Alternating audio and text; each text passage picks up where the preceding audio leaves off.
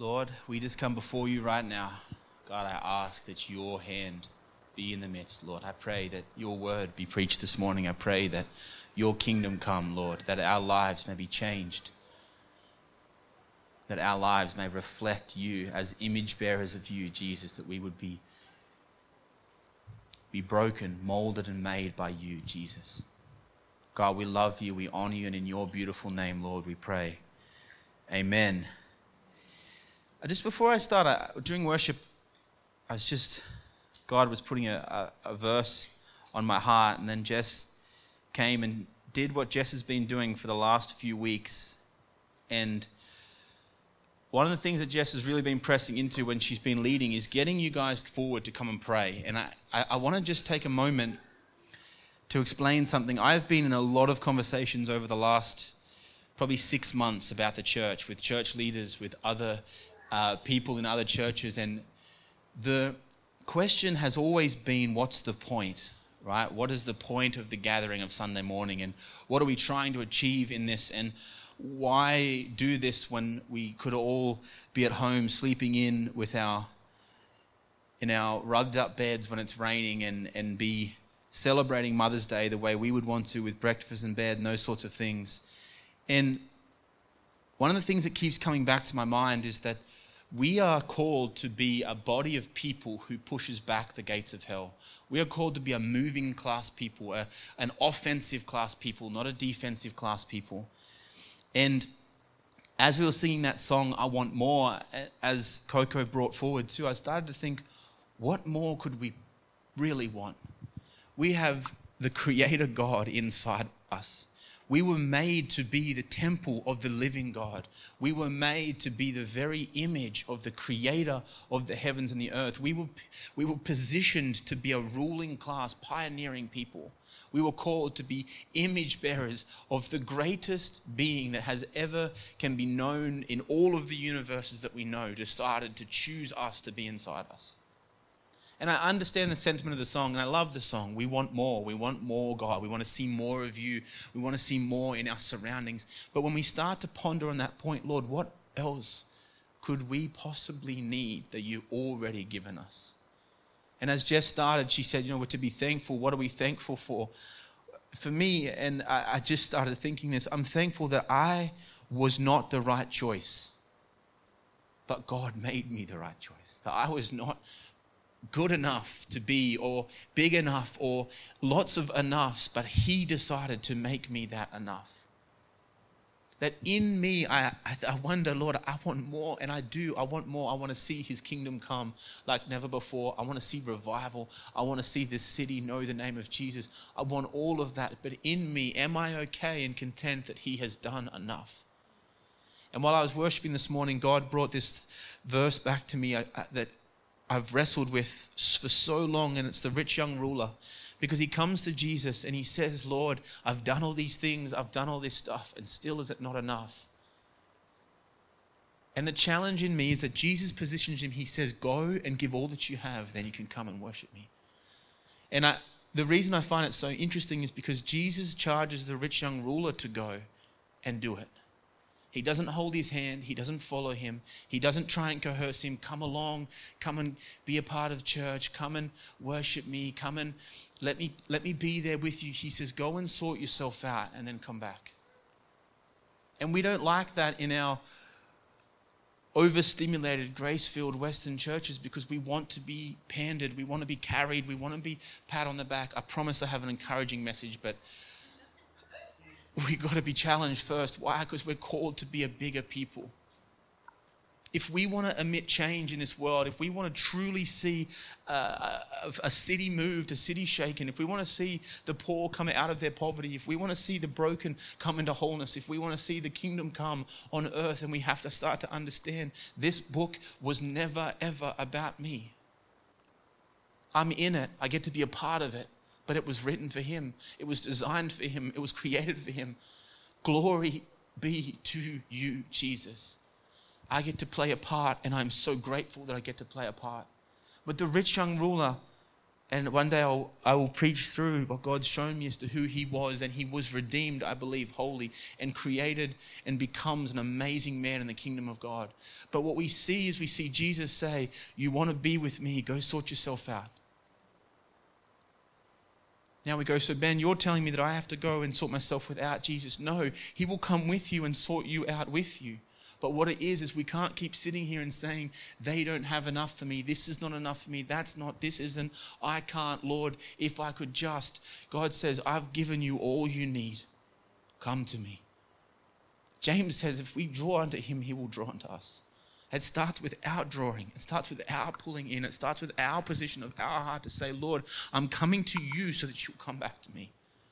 There's a fancy word called a paracresis, which means a dance.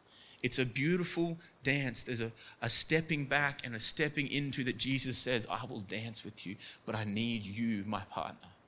See, it's beautiful that we get called as a church the bride because he gives us such an integral role. But we still have to ready ourselves. We still have to get in the car and walk down the aisle. We have to bring ourselves before him. We can't continue to sit on our hands and say, Lord, I'm waiting for you. When you ready me, I'll come. Jesus says, no, put oil in your own lantern. Prepare your own things because I'm coming and I will take who's readied themselves for me.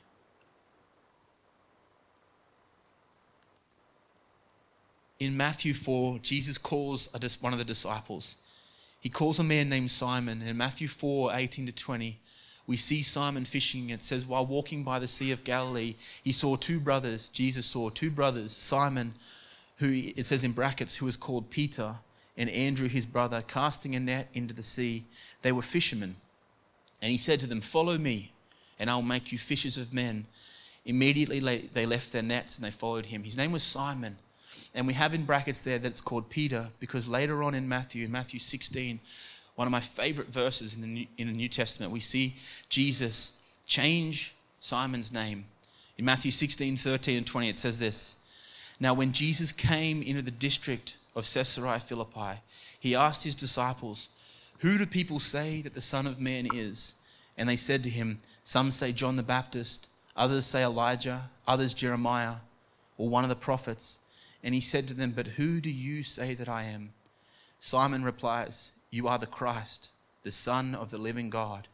And Jesus answered him, blessed are you, Simon, son of Jonah, for flesh and blood has not revealed this to you, but my Father who is in heaven. And I tell you, you are Peter. That's why we know that his name's Peter. And on this rock I will build my church, and the gates of hell shall not prevail against it. I will give you the keys of the kingdom of heaven, and whatever you bind on earth shall be bound, and whatever you loose on earth shall be loosed. Then he strictly charged the disciples to tell no one that he was the Christ. A man named Simon comes. He's standing before Jesus. Jesus says, who do they say that I am?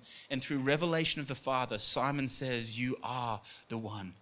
You are the great King. And right there, Jesus changes his name. I no longer will call you Simon, but I will bring to you a new lineage. You will be Peter, or Little Rock, Petra. Little Rock, and on you I will build the church, right? This challenge is huge because we see this man named Simon, and when I read the Bible, I wonder if I was in that time, Lord, would have I been one of them? And you start trying to decide which disciple you wanted to be. And Peter sounds pretty good, right? He was in the top 3, I'll repeat. He's in the top 3. He was one of the guys. And Jesus says, I will build on you the church, which will push back the gates of hell. And just a little side note for free. It says there that we will be able to bind and loose on earth and in heaven. That we will be able to bind and loose things that are in heaven and on earth. The word bind means to prohibit or forbid. And the word loose means to permit, to allow something to take place. You loosen your hand to allow it to take place. And what Jesus is saying right here, that in the old Jewish understanding, if they were to make a ruling on something scriptural, that they would have to bring the Sanhedrin, the rulers of the day in to decide, is this something we're going to make a ruling on? Are we going to decide whether we dunk in baptism or whether we sprinkle in baptism? They would have to bring a ruling. There would be a long time. But Jesus says, no, on you now, I'm going to give you the authority through the Holy Spirit to actually determine and understand the scriptures. That's why it's the funniest thing that being a church leader is one of the only times where you can spend hours in this and someone who spends 2 minutes is allowed to come and tell you that you're wrong, which I think is fantastic. And I love it. You can go to the most well-educated theologian, and little old Betty, who's read this for a couple of weeks, can come and say, you're wrong. But that's because the Holy Spirit allows us to read this and to make a decision through our spirit as to what's really taking place. That's why we have so many different doctrines and theologies and so many different sects and sects. And just getting a clarification there for some of you who needed it. Because I can't think of the word. Denominations. Why there's so many different denominations, right? So many different. Because what God said in this moment at Caesarea Philippi, or the spiritual gates to Hades, he said, I will allow you, the church, through my Holy Spirit, to make decisions based on this. You don't have to go and find the ruling class people. You don't have to allow only the smart people to tell you how to follow me. I will get my spirit to show you how to follow me. Right there in that moment, what Jesus was doing was he was saying, you, my church, I give you the authority and the power to advance my kingdom. The authority and power to advance the kingdom of Yahweh God rests in us. He is calling us to advance the kingdom. And what happens and why I get so challenged in the church today, and why I think what Jess is doing is fantastic, and what we are trying to encourage by bringing a word to say we got to clean up, we got to strengthen ourselves, we got to find who we are in him to go and advance. Why? Because I think that the enemy is happy with us sitting in our big churches and just hanging out week to week and being powerless. But the challenge is that it can't just be on Moses to go up the mountain. It has to be on the Israelites who are at the bottom, who said, all of you come. And they said, no, Moses, we're actually not too stoked about it. You go up the mountain and see God. We'll wait here and we'll wait for you to come back. The problem was that when Moses was away, what did the Israelites do? They worshipped other gods. Jess and I, other leaders in the city, they can't have their faith for you. They can lead you, they can teach you, they can guide you. But you have to be the one who says, Lord, I'm coming to you. I'm coming again and again and again. I don't understand it, but I'll read it again. I don't know what it means, but I'll sit in your presence again. God, I want to be before you. I want to see your heart. I want to see your kingdom. I want to know you. Because when the world gets into a storm, then I know where my rock is. I know where the anchor is. But what I fear happens is that we become a people who God's changed our name. He's given us a new created being. The Bible says that we are new creations in him. Bless you. We are new creations in him, right? Jesus has changed our name. We are no longer Simon. We become Peter. He's changed our name. He's given us the ability to bind and loose. So we go, yes, it's all uphill from here. It's all hunky-dory. If I'm Simon who becomes Peter, Jesus put the church on me. He's made me one of his closest three. He's taken me up the mountain of transfiguration. He's allowed me to walk on water. I'm the superstar. Nothing can tear me down, right? I'm the one. I'm the chosen disciple. One of three. And it all sounds amazing until you get just the next verse over. The next part in Matthew 16, 13 to 20, Simon becomes Peter and he gets this pat on the back from Jesus, this amazing, this is who you are. And then 21 to 23 says this, from that time Jesus began to show his disciples that he must go to Jerusalem and suffer many things from the elders and chief priests and scribes and be killed, and on the third day be raised. And Peter, his new strong name, I'm now Peter, the superstar. Peter took him aside and began to rebuke him, saying, far be it from you, Lord, that shall never happen to you. Jesus turns, he says to Peter, get behind me, Satan. You are a hindrance to me, For you are not setting your mind on the things of God, but on the things of earth. Oh, how quickly we go, I'm not Peter. I'm someone else. I was Peter a verse ago. Now I'm no longer Peter. I was Peter when he became the strong figure of the church. Not 2 sentences later, Jesus says, get behind me, Satan. And then to think that it can't get any worse. To think that it can't get any worse. Jesus in John 21, 15, 19, when they'd finished breakfast, Jesus says to Simon Peter, Simon, son of Jonah. Sorry, that's not where it is. Matthew 26:30 rather. In Matthew 26:30, a little bit later, Jesus says this to Peter. When they sung a hymn, they went out to the Mount of Olives, and Jesus said to them, you will all fall away because of me this night, for it is written, I will strike the shepherd and the sheep of the flock will be scattered. But after I am raised up, I will go before you to Galilee. Peter answered him, oh, strong Peter answers him, though they all fall away because of you, I will never fall away.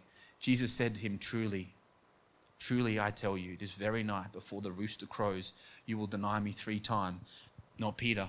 Even if I must die with you, I will not deny you. And all the disciples said the same.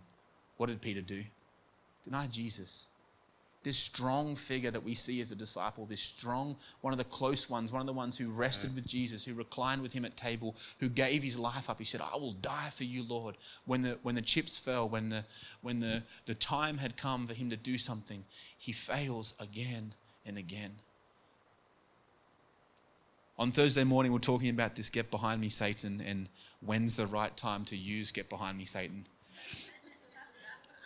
And, it was quite funny. I said to the guys, if I sternly said to you, get behind me, Satan, do you think that would be encouraging or discouraging? And they're like, discouraging. I said, exactly. Jesus had the authority to know what he was talking to. He had the authority to know that there was a spirit moving. He had the authority to actually operate in that. And I'm not suggesting that we do. But could you imagine just being told, Peter, I'm changing your name. You're the new strong Peter. And on you I'll build my church. You're thinking, I can't do anything wrong. I'm the guy. And then very next time, boom, I've just stepped in the wrong place. For those of you who have played golf, it's like getting a birdie. In the next hole, you're like, I'm the guy, right? I can't hit this ball wrong. The point in this is that just the disciples, just as we are, we have to constantly be leaning into Christ. We have to constantly be reshifting, removing our mind to understand what is taking place. The moment we think we have it, the moment we think, I don't need to do this anymore, I don't need to anymore, God says, you've forgotten me. He says to him, get behind me, Satan. Why? Because he shifted his mind from the things that were above and he shifted it onto the worldly things. In a split second. In a split second. Simon Peter went from Simon to Peter back to Simon real quick. See, when we get given a new nature, when we get given the new creation that God's made us to be, that's how we're supposed to live. That's who we live from. And Jesus says, now I have changed you. No longer are you Ben. You are Ben hidden in me. And then I go, yes, I'm freed. I'm hidden in him. I can do no wrong. And then a split second later, I operate back from my old life. We've spoken about this for so much, but it's so powerful that right here, one of the disciples, one of the keen number 3 disciples. And the reason that this is so important, because just like the rich young ruler, just like time and time and time again, story after story after story in the new scriptures, in the New Testament rather, we see this happen where Jesus says, don't forget who I am. Don't forget who I am. Can you imagine? You've been called out into the wilderness, out of Egypt, no longer slaves. There is a pillar of fire by night, a pillar of fire by night, and a cloud by day. But still, I have to work on myself to remember who God is. It's right there. There's a pillar right there. God, are you with us? Yes. Right? Yes. Can you not see my pillar that you can see for miles? Yes, I'm with you. But still, the Israelites asked for another leader to go back in. to Egypt. Still, they say, God, you're not with me. I can't do this. What do you mean I'm not with you? I'm giving you manna by day. There's enough food there. There is a pillar of fire. See, I think we get ourselves caught in a place where we go, if only there was more public prophetic words given, I'd know God's in our midst. If only there was more of this, I know that God would be in our midst. If only there was more, Lord, love in my week, I would know that you are there. This is a challenge to us because we go, God, I want to be a disciple of you. Then keep your eyes on me. I want to make sure that I step where you've asked me to step. Then keep your eyes on me. Come back to me again and again and again and again so that you know where I'm calling you, leading you, and guiding you. Peter operates in his position where he thinks, I've got this nailed. God's called me. Then he stuffs it. Then he says, I've got it. I see stuffs it. I've got it again. And the powerful moment is in John 21, 15 to 19. Jesus has gone to the cross. He's died on the cross. He's risen again. He's died on the cross. Peter flees, as we all know. He goes to hide, just like the other disciples had gone to hide. Jesus dies on the cross. He rises again. He comes and he sits with Peter. And I could only imagine the nerve to sit with Jesus. He would have been nervous. What is he going to do? What is he going to do? I left him. In the moment of need, I left him. And we look at this and we go, oh, if I was Peter, I wouldn't have ran. I would have ran. 100% I would have ran. In those days, and even in these days today, if they find a top terrorist, they don't just take out the top guy, right? They take out all of his friends, all of the people that could replace him. The reason the disciples were hiding was because they knew that Jesus had just been killed. They were coming after anyone who was following so that no one could take his place. The disciples were under threat of being killed. Serious potential threat of hanging on a cross beside him. I understand Peter saying, I don't know that man. I don't know him. But then he sits down. Jesus says, bring Peter. I want to talk to him. Peter, yeah, the Lord wants to talk to you. Oh. I don't know. I mean, think about this. How many people in churches, how many of us, how many times have we done something wrong and we go, I can't go to church on Sunday. I can't pray today. I can't read my Bible today. I stuffed it. We do exactly what Peter would have done. We run. And Jesus, I want to speak to him. I want to speak to him. Peter must have been thinking, what does he want to say? He says, Simon, son of Jonah, do you love me more than these? He said to him, yes, Lord. You know that I love you. He said, feed my lambs. He said to him a second time, Simon, son of Jonah, do you love me? He said to him, yes, Lord, you know that I love you. He said to him, then tend my sheep. He said to him the third time, Simon, son of Jonah, do you love me? Peter was grieved because he said to him the third time, do you love me? And he said to him, Lord, you know everything. You know that I love you. Jesus said to him, feed my sheep. Truly, truly, I say to you, when you were young, you used to dress yourself and walk wherever you wanted. But when you are old, you will stretch out your hands and another will dress and carry you where you do not want to go. Then he said to show me by what kind of death he was to glorify God. And after saying this, he said to me, follow me. There's so much that takes place in what Jesus is doing in this time. The first thing is notice that what does Jesus call him? Simon. He calls him by his old name. He calls him by his broken state. He calls him by his fallen state. He says Simon. But then the author, who's John, when he refers to him, he says Peter was distressed by this. Peter was grieved because he said him the third time. John calls him Peter, but Jesus calls him Simon. Why? Because he was acting out of his old life. He was acting out of his broken, fallen state. And Jesus says, you're not acting like Peter. You're acting like your aforementioned Simon. So I'm going to refer to you as Simon. And then he says to him, Simon, do you love me? He asks him 3 times because he restores him 3 times. Peter denied him 3 times. Jesus restores him 3 times. And at the very end, he says, follow me. But there's another few interesting things in this verse. He tosses this thing in at the end and he says, when you were young, you used to dress yourself and walk wherever you wanted. But when you are old, you stretch out your hands, and another will dress you and carry you where you do not want to go. Who remembers when they first got saved? The first year to 6 months, maybe for some of us it was longer, you were filled with zeal. You don't have to be told to read your Bible. You don't have to be told to get around people who love Jesus. You don't have to be told to enter into prayer because that's all you want to do, right? You press in. Because when you're young, we go where we go. We walk wherever we want. We do what we want to do. We press in. But as we get older in our faith, as we get older in our lives, we tend to become much more malleable to do what we're told and to do it where we're told. What happens is we become more and more inclined to do the things people tell us to do and less inclined to do the things we actually want to do. So when Paul cries out in Hebrews, he says, in Romans, he says, I do the things I know I don't want to do. Because when we're old, we have to make the decisions to actually step into that place. You have to make the decisions, I want to be here. I want to do this. I want to read God. I want to press in. I want to know you more. I want to see you more. I was listening to a podcast during the week. He was a sociologist who leads a church.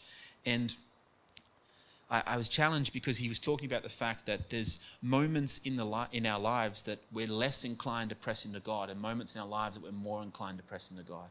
And there's moments in our lives that we're more inclined to go to church and moments in our life when we're less inclined to go to church. And what he was saying, that as our life ebbs and flows, when we're at school, we're inclined to go and be a part of it. As we go to uni, we're inclined to step out because we've got other things to do. When we start to get married, we want to get back involved and have kids because we want our kids to be raised up. And then when our kids move out, we buy a boat in our midlife crisis and just go and live on the sea. We leave again. And then as we get older, our life tends to come a little bit more towards where am I going, so I go back in, right? And it's these ebbs and flows. And all I could think while he was talking was me, me, me, me, me, me. What is going to be for me? Where's my life at? What am I doing? And the whole time I'm thinking, and I think, well, what does Jesus walk away from the conversation with the rich young ruler and go, oh, well, he's at that time of his life where he's stepping out. Jesus says, no, you want it? Come and get it. Here it is. He holds out his hand. You want this? I do, Lord. Then reach out and take it. Well, I can't. Why? Because I'm too far away. I can't, Lord, because. And the whole time Jesus says, I won't move. I will stand beside you with my hand open and say, come and take what you want from me. And I don't mean that in the sense that we get to Jesus becomes a genie in a bottle. I mean that in the sense of if you want more of me, I'm here. If you want to know me more, I'm here. If you want to give yourself more, I'm here. But you have to come to me. As we get older, it gets harder to press in because somebody else is trying to dress us. I spoke a few weeks ago about you will serve some master. Your telephone, the app that you can't seem to look away from, the movies you can't seem to stop watching, the stories you can't seem to stop reading. All these things are leading us and guiding us. I'm not saying those things are inherently bad. I'm saying when they become the rulers of our life, when they become the things that lead us and guide us, when they become what makes us tick, that's where we enter into problems. But there's one more fascinating thing in this scripture that God reveals. Jesus asks him 3 times, do you love me? And Peter responds 3 times with, yes, I love you. But there's something fascinating in the difference between the way they emphasize the word love. Jesus, when he says, do you love me? He uses the word agape. The word agape means to love wholeheartedly, without any miss, without any failure, to love you. Regardless of what you do, I love you. He says, Peter, do you agape me? Do you love me with all that you are? Do you love me aside from anything else? Do you love me much more than the things in the world? Do you love me? And this is what Peter responds. He says, Jesus, yes, I phileo you. I love you with a friend love. I love you as a friend. You're my mate. Phileo refers to a brotherly love and is more often exhibited in a close friendship. Best friends will display the generous and affectionate love for each other as each seeks to make the other happy. It comes from the head, not the heart. But agape love A love that a father has for a son or a mother has for a son or a daughter is the love of regardless of what you do, I love you. It comes from the heart. You ever wonder why you see a parent who goes back again and again and again to help a son who's a drug addict or a son that's broken and lost? I don't want to, but I love him too much. That's agape. I love him regardless of what he does. So Jesus says to Peter, Peter, do you love me? Do you agape me? Yes, Lord, I phileo you. Then he says again, Peter, Peter, do you agape me? Do you love me more than anything? Peter responds, Jesus, I phileo you. I love you as a friend. And then the last time Jesus asks, he says, Peter, do you phileo me? Do you love me as a friend? And it's almost like Peter goes, yes, Lord, I phileo you. I understand that type of love. Jesus changes at the last minute because Peter doesn't understand what he's actually trying to say to him. Do you love me beyond all else? And I think, and I feel, and I self-included in this, that we have a lot of people in the church who are screaming out, Jesus, I phileo you. I love you. I love you, but not more than the things in my life, but not more than my desire for this or my desire for that, but not more than my work, not more than the things that I want to do, but I do love you. And you know, when we start seeing some of these things happening in big church leaders falling and people walking away from the faith and this talk of a mass exodus from the church, I start questioning why. Because we're caught in a love that's about brotherly friendship, not about agape to the ends, Lord. When we understand what Jesus is actually saying to Peter, and I don't think Peter was being rude or terrible. I don't think he understood how to operate in that level of love. God, I can't tell you that because I don't know. I've clearly just shown that I don't know what it means to love you unconditionally. I've clearly just shown you that I don't know how to love you in this manner. Would you please show me? And oftentimes in my prayer life, I'm saying, Lord, please teach me how to love you better. Because my way is insignificant. My way is not the way that you designed for me. My way is not agape. My way is self-serving. My way is looking after number one. My way is, God, love me so that I can. Love me so that I can. Whereas your way is, I love you regardless.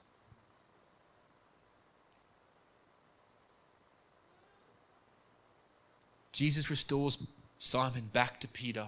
He says, stop living in your old life. Go to who I am. And then at the very end, he says, follow me again. He asks him to be his disciple once again. Peter, come and be my disciple again. Follow me. And if you go and read Acts, you will see the things that Peter does. But the challenge in this for us is very clear. Lord, would you teach me to love you? All of us here this morning are disciples of Christ. Would that be fair to say? I think it's fair to say. All of us here are disciples of Christ, which means we're all going to stuff up. We're all going to get it wrong. We're all going to deny him. We're all going to operate in a place where we don't want to operate. And Jesus will continue to restore you. But the charge for us as the church is to continue to seek him and not shift our gaze. The glorious person in that story of Peter and Jesus is Jesus. Jesus didn't have to forgive him. He didn't have to restore him. He didn't have to say, Peter, you don't understand what I'm doing. You don't understand what I'm saying. But he took the time to say, even though you've missed the mark, Peter, even though you denied me publicly, I love you. I agape you, Peter. I love you bigger than you can even begin to understand. But that's not a desire. That's not the time for us to go, well, God loves me, so I'll live how I want to live. I'll do what I want to do. That's the time for us to go, Lord, help me love you. Help me be an image bearer of your love. Help me reveal your kingdom in the times when it's absolutely painful. Where it's the times where people are hurting and their lives are a mess. And we go, don't worry, Jesus loves you. And they go, it doesn't feel like it right now. It feels like my world's falling apart. Because we don't understand Jesus loves in a way that we cannot fathom. But he's asking us to press into him and love with him and in his kingdom and understanding. That's the way that we live in that place. Does that make sense? God has changed us. He's created us as new beings. He's made us in his image and likeness. Our spirit made whole. Our spirit made in him. And we now become the temple of the Holy Spirit, Yahweh God, living inside us and moving and flowing through us. When we learn how to tap into and live from that place, we learn how to understand and operate from that love that God has. Amen. Thank you, Ben.